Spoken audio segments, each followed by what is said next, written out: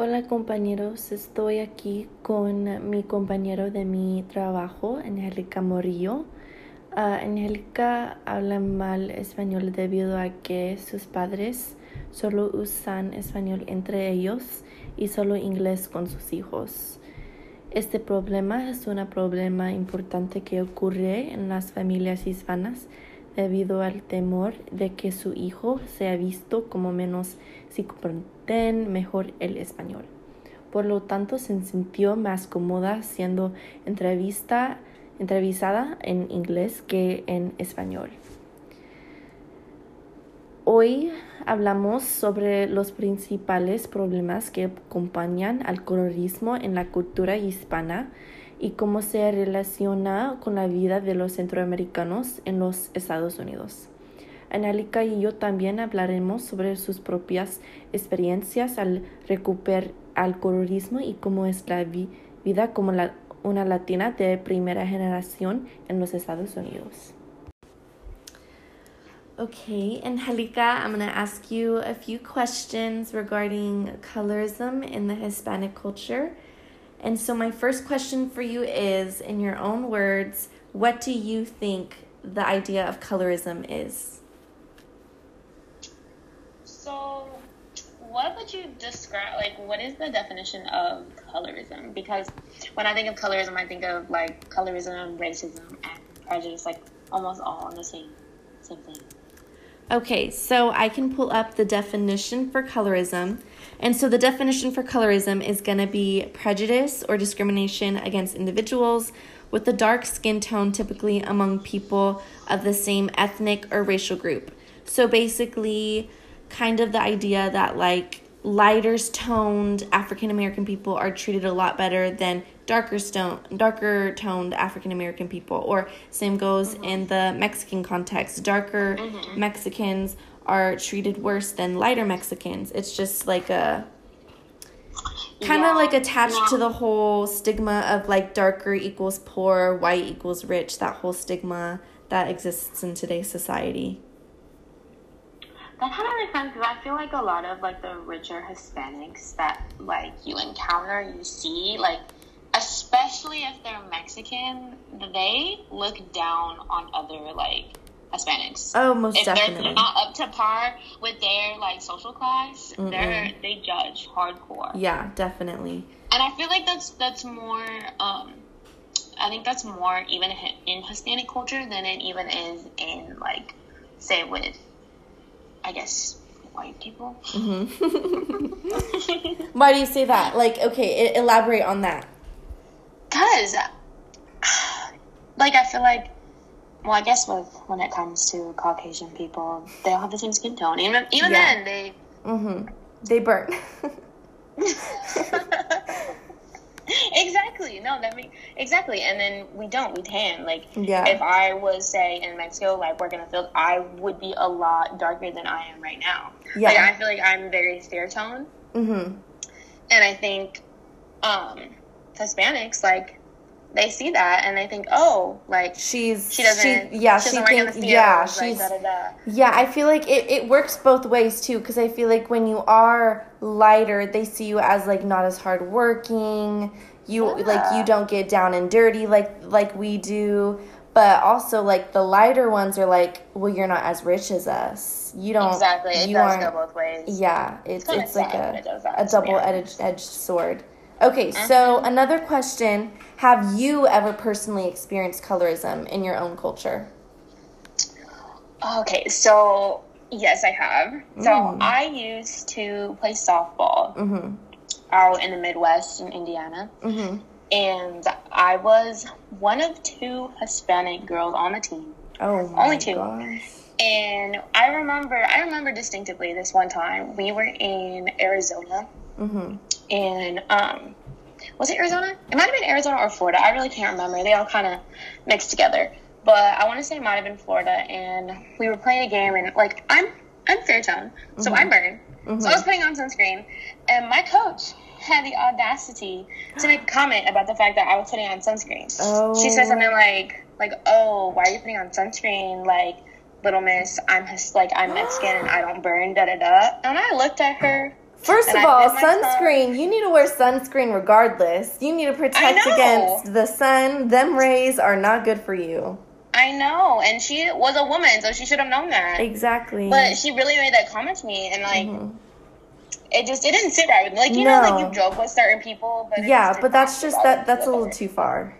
No, exactly. Like, you were my coach, you're my authority figure, a leader. Like, you're supposed to be a role model, and how are you going to comment on the fact that I'm putting on sunscreen? Yeah, and then everyone kind of looked at me and like expected me to say something, but like, I'm not about to say something. Like, I just walked away. No, yeah. Do you wish you would have said something? Looking back now, yeah, because that was, I want to say that was like the beginning of me like really not liking her as a coach and as a leader. So I think that's why I held my tongue. But after like 1 full year, like I couldn't do it anymore and I left. Oh yeah, I'm so sure. Looking back, yeah, of course I wish I would have said something, because then even when I left, there was 2 more Hispanic girls, and they encountered so much more than I did too. So much more comments and jokes that were not funny. Just like the passive aggressive comments that like don't even need to be made. Like the microaggressions. Like, please stop. Exactly. It's so completely pointless. Okay. Personally, in your own experience, how has the idea of white privilege affected your life?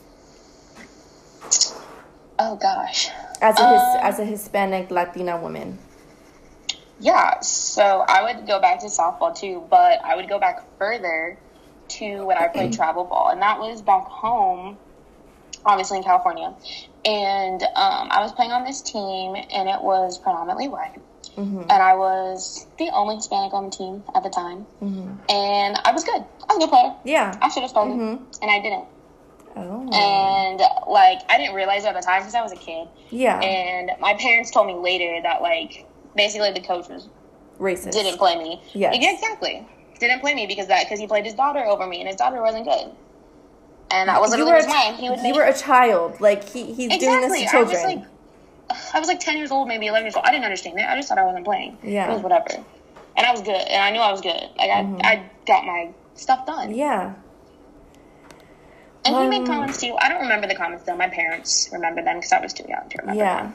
But just any of those comments to a child, a grown man to a child, like that's just to a girl, a little girl, a young little girl, like that's just that's insane.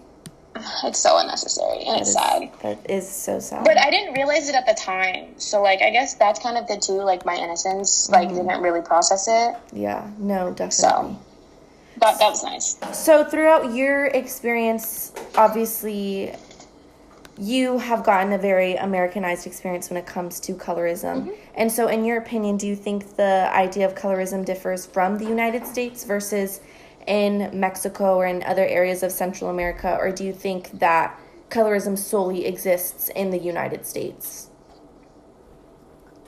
Because obviously there's a big racial inequality issue going on in the United States, especially within this past year with all of the different movements going on. So do you think that there's a difference between colorism in different countries, or if it's like the same general idea, or if it's worse? Like, what are your opinions on that?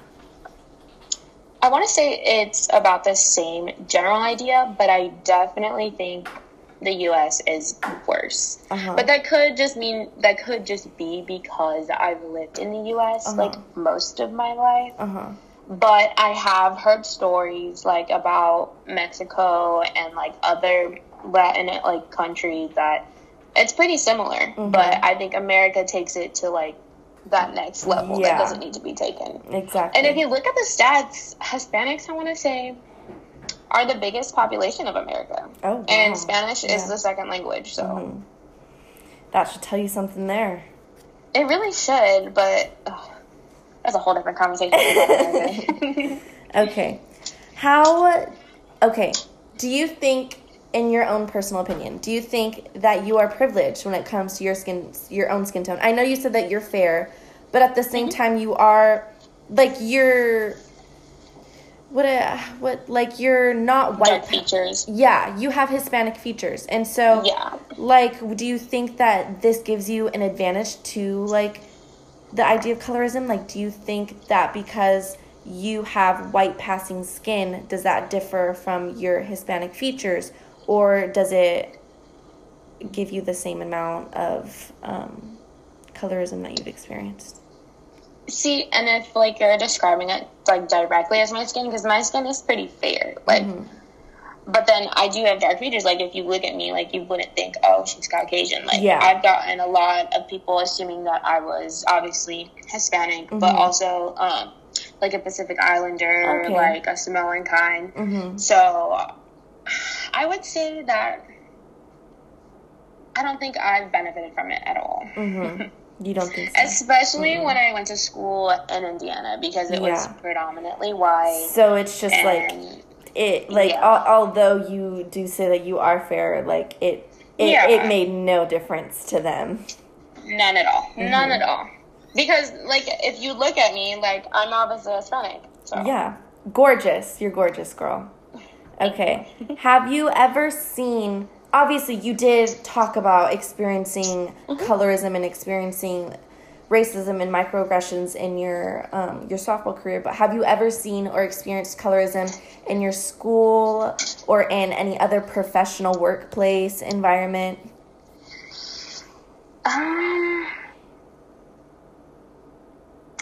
don't know because I'm trying to think back to when I went to school in Indiana. I did see a lot of racism. Okay. So, I guess I can share the story. So, my freshman year of college, there was this kid. He was mixed. He was half black, half white. Okay. And we were both freshmen, and he ran track. I played softball, and I was good friends with him.